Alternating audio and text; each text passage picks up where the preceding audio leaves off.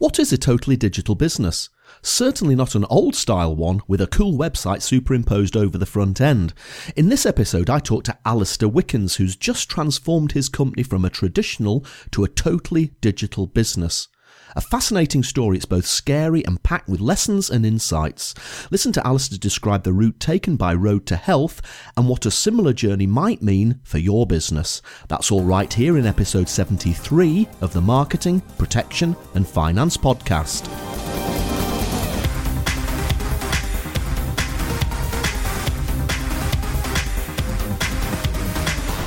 Welcome. You're listening to the podcast for financial services professionals looking to share business ideas and inspiration in the world of marketing, protection and finance. So let's get on with the show, and here's your host, Roger Edwards. Happy New Year! Here's to a fantastic 2016 and welcome to the Empath podcast. As the lady said, I'm your host, Roger Edwards. A marketing guy from Edinburgh, I help people like you with your marketing strategy, content and social media. Until I set up my own business, I was in and out of senior marketing roles in UK financial services companies for 2 decades. Some of you might remember me as the marketing director and then the managing director of Bright Grey and Scottish Provident. Thank you for listening, and thank you for plugging me and my guests into your earphones. Before we get on to talking about totally digital businesses, here's a shout out for Vernon Foster at PodParrot, who left me a review for the Empath podcast on the US version of iTunes. He said, "I loved episode 63 with Martin and Pete. I've been preaching that small businesses need to hop onto podcasting now while it's hot, and this episode was a great reminder about the power of podcasting." So thanks for that review, Vernon, and watch out for an upcoming episode where I talk to Colin Gray about how you can launch your own podcast into the financial services sector. So let's get to that interview with Alistair Wickens. Alistair is Group Chief Executive of Road to Health. They developed Quelth, a digital health assessment tool underpinned by a proprietary algorithm. He's recently overseen Road to Health's transformation from a traditional business to a totally digital one. He believes that huge opportunities await financial services companies that make the same brave leap.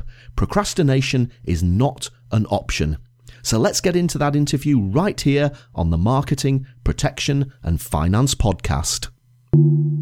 So Alistair, welcome to the Empath podcast. Yeah, thank you. Good to be here. And where am I Skyping you from today, Alistair? I'm sitting at the foot of the South Downs in Eastbourne at the moment, looking out of my home office, which I often do on a Friday. Gives me a chance just to catch up with all the travels and things that have been going on this week. Alistair, we've known each other for quite a few years. We did some business back in the day when I worked for Bright Grey. And you represent a company called Road to Health.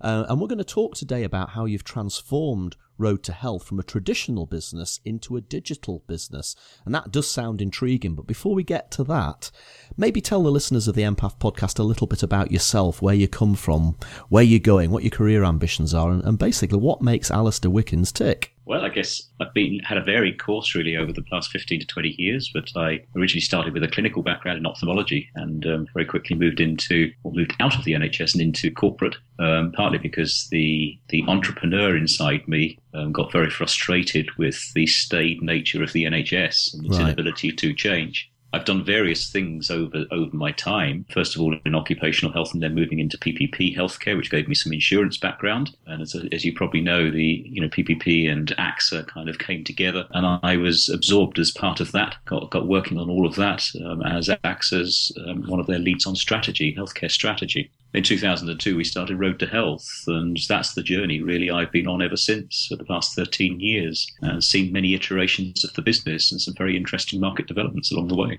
And what is Road to Health, Alistair? Well, Road to Health is I'd like to think of it as a very, very different healthcare business. And when we started this business, we had a view that health screening was a very labour-intensive, resource-intensive exercise that corporates paid quite a bit of money for. And that's where we started the business, really, was to say, if you have a series of metrics given to you at the end of a health screen, invariably you can hardly remember what the doctor or the screener has said to you when you get out the door. And what we tried to do was to put that into one single metric, which originally we called the Q-score. And it was effectively a score of 100 people of the same sex and age, and it put you as a relative risk in that queue. The closer you were to 100, the lower your risk, the risk of developing disease over the next 10 years, and the nearer to 1, well, the less likely you were to even make it to the door of the room. And that's the principle that we have been building over the past 13 years. More recently, we've just rebranded it as Quelth, because there has been a very significant shift in the market, as we all know, from wearable technology and health technology. And we've anticipated that. We've moved with the times. We've like to think of ourselves slightly ahead of the curve now. And as a result, our product and our way of operation has had to change too. And is this an underwriting tool? So is this something that a life insurance company, for example, would use to measure the health of someone in order to offer them terms for a life insurance or a critical illness policy? Or is this something just to measure give somebody a snapshot of where their health is today to allow them to make lifestyle changes themselves? Well, I think it's a very interesting question, because it depends on who you're talking to as to what value they see in Quelth. Mm-hmm. When you talk to insurance, and we did start life in the insurance sector in multiple territories, but with some very big insurance partners who saw the value of having a lot of data around an individual's health, and particularly the predictive nature of the data that we were gathering. And they were able to say they were able to correlate it with their existing underwriting systems and say that this was a reasonably good, if not a very good, proxy for underwriting. Mm-hmm. And that really is where our business started. But the challenge for us was that everybody, when you tackle B2B and go directly to insurers or retailers or people like that, they all have their own compliance issues and branding issues. And as a result, we ended up modifying Q-Score and the web applications that we were building for each individual client. And effectively, we turned into a software company building websites. Right. That was really not where we were going. So the transition, to answer your question as to is it an underwriting tool? Yes, it could be if you were talking to insurers. But at the moment, our thrust and our foray into the market is around consumer, direct to consumer, helping individuals to understand their future health risk and the steps that they can take to modify and reduce that risk. And clearly, there are some massive market sectors out there who have a vested interest in knowing, first of all, the individuals, what their risk is, mm-hmm. Secondly, what their future risk is, and thirdly, what their attitude towards behavior change is. And if you combine those three things, you have the basis for a very innovative and interesting future around insurance, retailing, pharmacos, pharmacy suppliers. All of these people have a vested interest in that type of data. And how does this actually work? So does somebody fill out a questionnaire? Do they have to go along to a doctor's surgery and be examined? How does it work? Well, it's in a traditional business sense, you would have normally had people populating it by keying in their blood pressure or keying in the level of activity they had each week. And in the very old days, it would have been the outcomes of a health screen, a physical health screen. But you can't do population health management or affect consumer behaviours on an enormous scale if you're reliant on people. No. People to deliver the test, that is. So we have flipped this now and kept abreast of the market because it is all about wearables and interconnectivity between wearable devices, systems, and various individuals who would be taking readings. So your doctor may well intervene and give you your blood pressure reading, but the current way of doing it is to have it interacting with your mobile phone, your geosensors in your mobile phone and your pedometers within your mobile phone, or your calorific intake as read by MyFitnessPal, for example, mm-hmm. or your weight on a daily basis when you step on one of your scales inside the bathroom. You know, it's all about interconnectivity now and reading data from a massive ecosystem. And what we do is we make sense of all of that data and convert it into something that actually means something for the end consumer. This is really interesting, and it sort of leads me into the main topic of our discussion today, Alistair, and that's how you've morphed Road to Health from what you would describe as a traditional business into one that's truly digital. And this is quite interesting because you and I met a couple of weeks ago in Edinburgh when you were up here speaking at a conference, and we did talk about the way that financial services companies have maybe struggled with this shift from traditional business to digital. And there are all sorts of reasons like that. Procrastination's one of them, fear might be another one, and maybe just the fact that they seem to be desperately trying to hang on to legacy systems. And obviously, you've already mentioned all sorts of technology describing Road to Health and describing the testing and describing the interaction with mobile devices. So obviously what you've identified is that the future is to effectively throw everything away and start from scratch. Is that what you've really done with Road to Health? It is.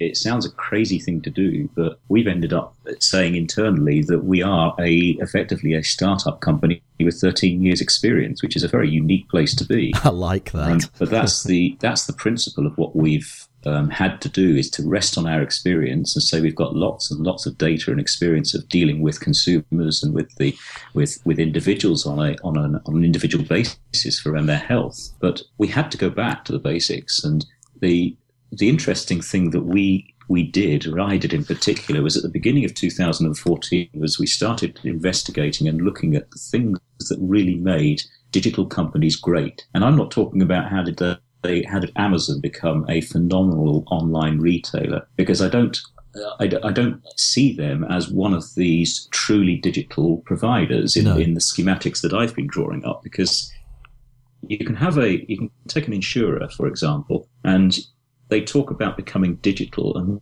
when you ask them what that actually means, they say, well, we've employed somebody who's an expert in creating this shop window, which is called the website or the digital environment, and the products that they've got inside that window are still the very same insurance propositions that they've been marketing even without the website. And it's a bit like saying with Amazon themselves, they still sell the same books that I can buy if I go into a high street retailer and buy it off the shelf. Mm-hmm. So you have a digital environment with Amazon, but they're selling traditional products.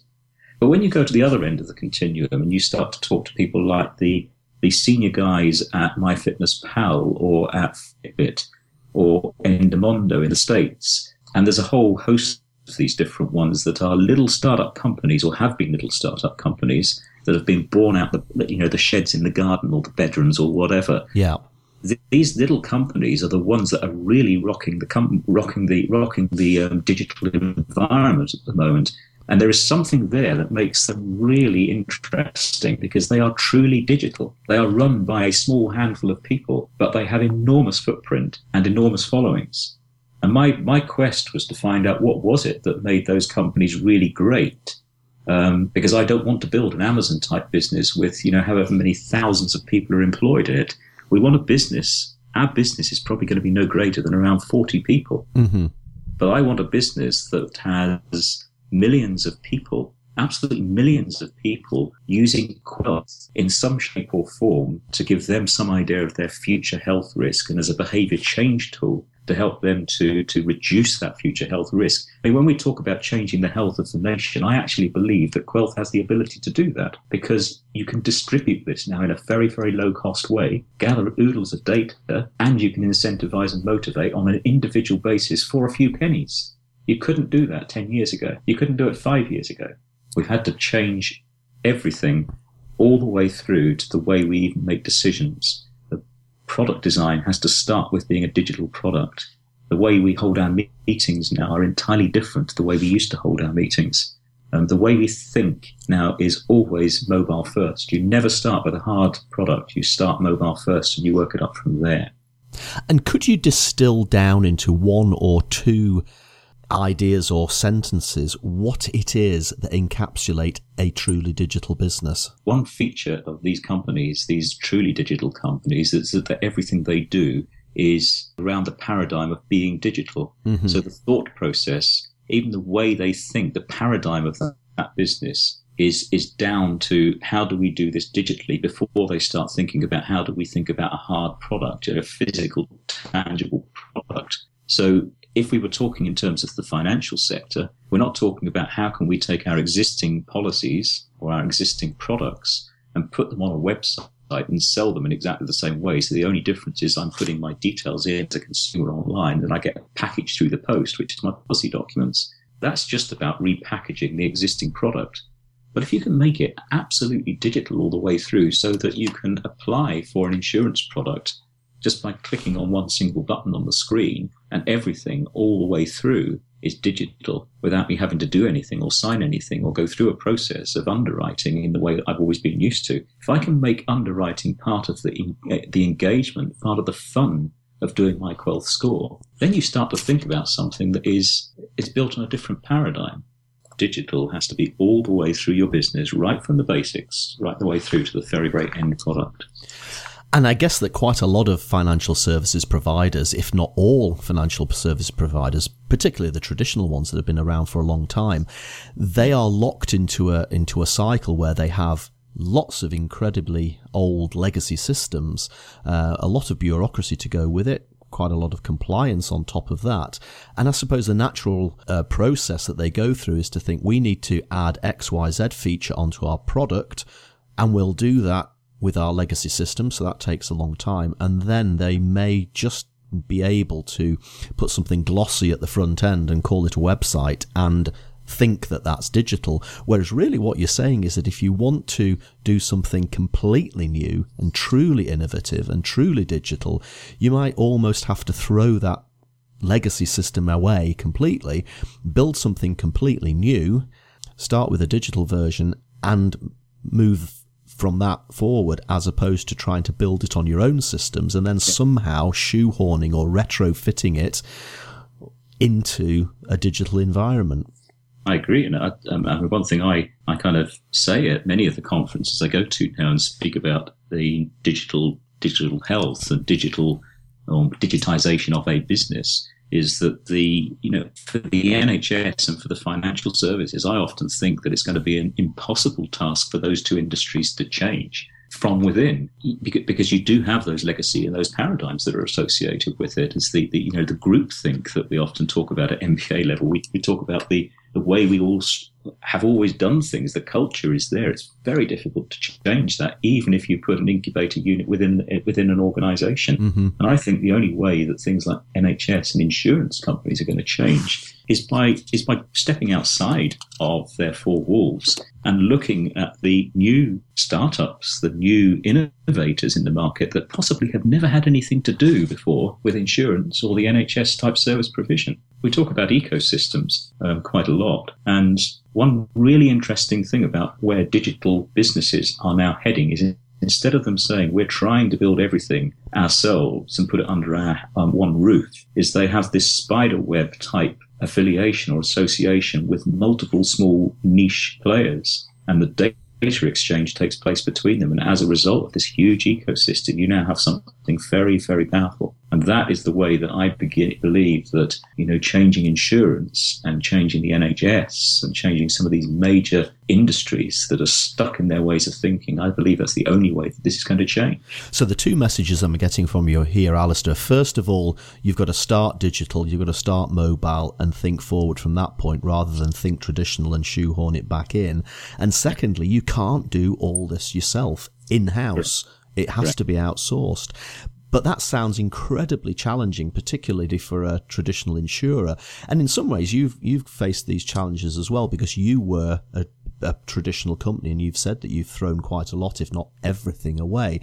So what were the challenges that you faced effectively doing this digital flip? Because you created a business, Road to Health, back in 2002, had this realization about 10 years later that things needed to change. Just quickly talk us through how you convinced yourself and effectively drove that change through.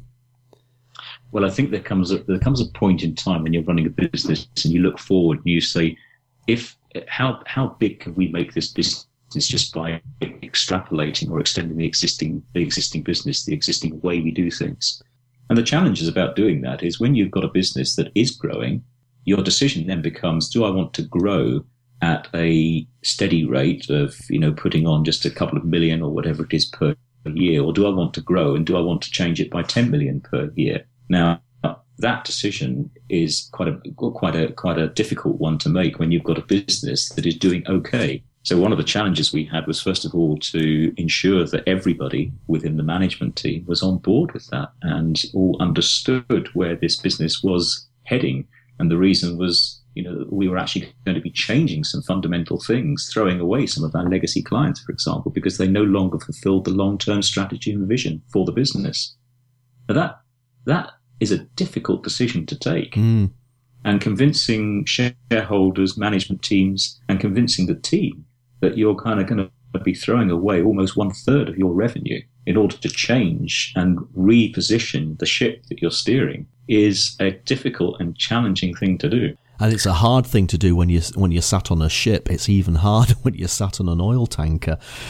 It's about changing lots and lots and lots of different things in a short space of time, because we are dealing in a market here that is moving so incredibly fast that if we took a year to talk about it and then took another year to go through the legals and the compliance issues that we have to go through, we wouldn't have a business, because the market is moving faster than many businesses can transform at the moment. And hence the reason, when you do these types of things, you've got to be very, very clear that there's a reason for doing it. You've got to move very, very swiftly with changes. And we've made the complete change really within 9 months, 10 months really, in this business. So again, what I'm hearing, Alistair, is, and this is a very difficult position to be in, but you're actually saying, don't be afraid to rip up the rule book and start again. Even if that means throwing some revenue away, it's better to throw that revenue away today in order to have a business which will be very profitable in the future, rather than just trying to hang on to the way that you've always done things. That's a huge ask. It is. And to be honest, when you look back on it, if I knew what I was going to be going through this past 12 months in terms of the transitions and the pains that we had to go through and the sleepless nights and all the angst that was there, you probably would say, well, I wouldn't have done it had I known. But now that I'm on the other side of that, and you can see some of the results of it starting to come through and some of the benefits to it and the excitement and the fervour that you get within your workforce because they are working within a new style business that is really on trend, it all becomes worthwhile. And of course, it gives you a great opportunity to actually start with the consumer and what the consumer wants, rather than, I suppose, again, the traditional approach that we've had in financial services is we start with the product and then we try to sell it to the consumer. Do you think there are any financial services companies out there? I mean, you've talked to quite a few of them to see whether there's an underwriting application to Road to Health. Do you think there are any financial services providers out there that are thinking like this, that are starting along this journey? Yes, there are companies out there who genuinely want to make that change and that transition, but they are too busy doing their normal daily work, their normal business of selling policies. I think the paradigm shifts here are not about how do we sell more insurance, but how do we get consumers thinking more about things that are, it's not necessarily buying insurance, but how do you get people engaged with looking after their health and well-being, and how do you give them rewards and incentives for making gradual incremental changes in their health and well-being? I mean, Vitality are a really good example of a company that has really made strides in that particular area. But, I think the next generation of insurance companies are not going to be the ones that come from our traditional insurance providers. They will be, I believe, ecosystems of fast-moving, right-on-trend organizations that can come together in an ecosystem to really engage with consumers.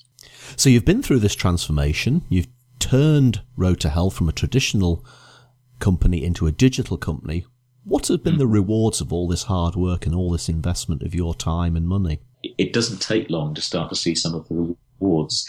You see rewards almost instantly when the business becomes much more stable and you get an excited workforce, and the productivity of that workforce suddenly just becomes much, much greater because there's a genuine excitement that we're doing something on trend, something up to date, something modern, something that everybody is talking about.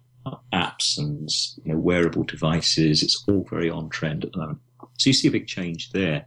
I think the other thing that you see is this: you start to see the scale at which you can build a business, and I think that's the thing that we are starting to see here.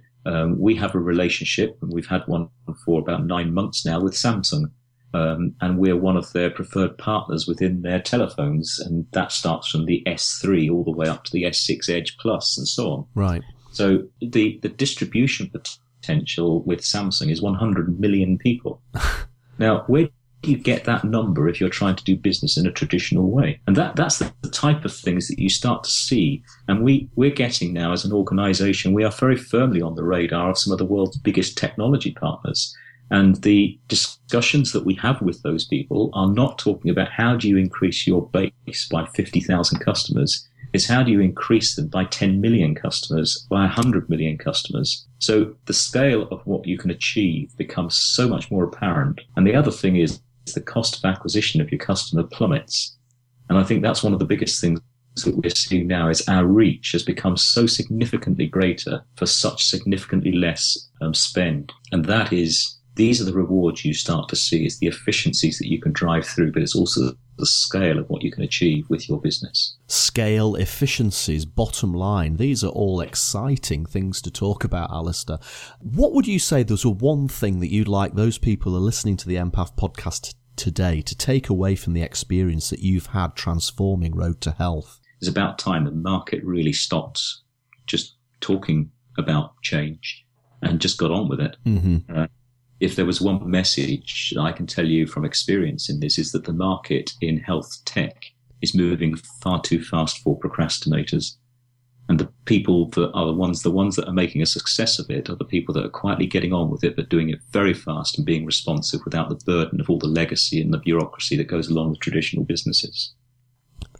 Alistair, so much food for thought there. Effectively what you're saying is stop talking about it and just get on with it. The market's moving too fast for procrastinators. I think actually the market's moving too fast for procrastinators might be the headline on the graphic for this particular podcast. Alistair, it's been great to talk to you today. I always like to finish the podcast off with a quick fire round of business questions, so let's go straight into that. If there was one thing that you would change about the financial services industry, if someone gave you a magic wand to wave, what would it be? Well, I think it is look outside your four walls and don't try and do it all yourself. Because there are people out there who are niche providers, who are specialists. Bring them together, plug them together, and build something very, very great, very, very quickly. What's the one business model, or it could be a product, or it could be a campaign that's caught your attention in the last year? Tell us what it was and what you liked about it. Well, if I can give you an answer of two there. Of course. One was Dropbox. Dropbox is a phenomenally powerful business model where what they did was just do something very, very simple. They did less, but they did it a lot better. And that's one of the paradigms we have for our business, and that's why Quelth now doesn't focus on doing screening and all sorts of different things. We do less. We focus on our metric and making that absolutely brilliant, world-beating. And that's what we're about. Do less, but do it better. Mm-hmm. The other business model that I really am quite impressed with and is people like WhatsApp. You know, great little app, but they did exactly where we are actually trying to play at the moment, which is to build enormous volume and then find a way of just simply saying it doesn't need an awful lot of monetization on the back of an enormous amount of volume to drive some really profitable income for the business. And those are the two models, I think, that have really caught my attention. Tell us about an app or a gadget that's made a huge difference to your working life. Funnily enough, the apps that have made a huge difference to me are the ones that help me to look after myself. Yeah.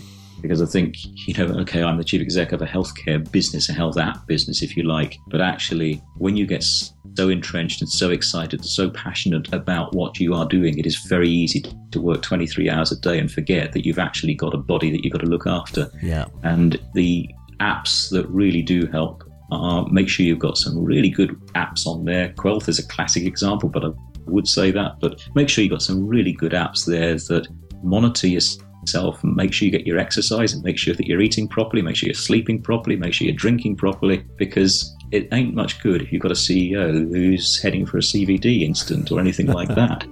What's the best business book you've ever read? Tell us why you like it so much and what you took from it. Well, the one I really like is one that one of my colleagues gave me, Nigel Ingham gave me, about 6 years ago, and it was a book called Delivering Happiness by a chap called Tony Hirsch. Mm-hmm.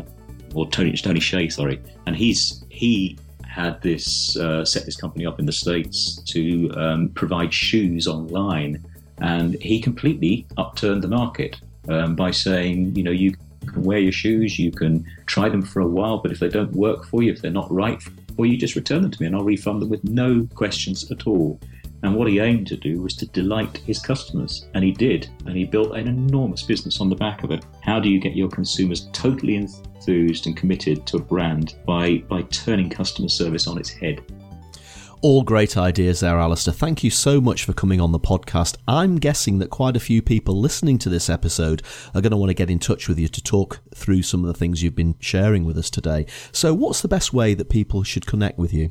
Well, there's a website that people can go to, and there's a contact section at the end of that. So it's roadtohealthgroup.com. There's also an email address, which is alistair.wickens@roadtohealthgroup.com. Or if you're interested in just seeing what goes on in the small hours of the night and so on, in terms of when we're tweeting and twitting things, but it's at Road to Health CEO. We'd be delighted to chat to anybody who wants to hear more about our transformation.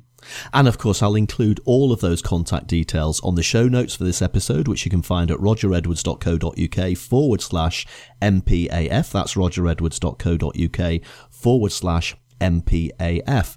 Alistair, thank you so much for coming on the podcast today. It's really been fascinating to talk to you about digital and how important that is going forwards. Lots of food for thought for everyone listening to this today. Let me wish you every success for the future and hope to catch up with you again soon. That's great. It's been my very great pleasure. Thank you, Roger.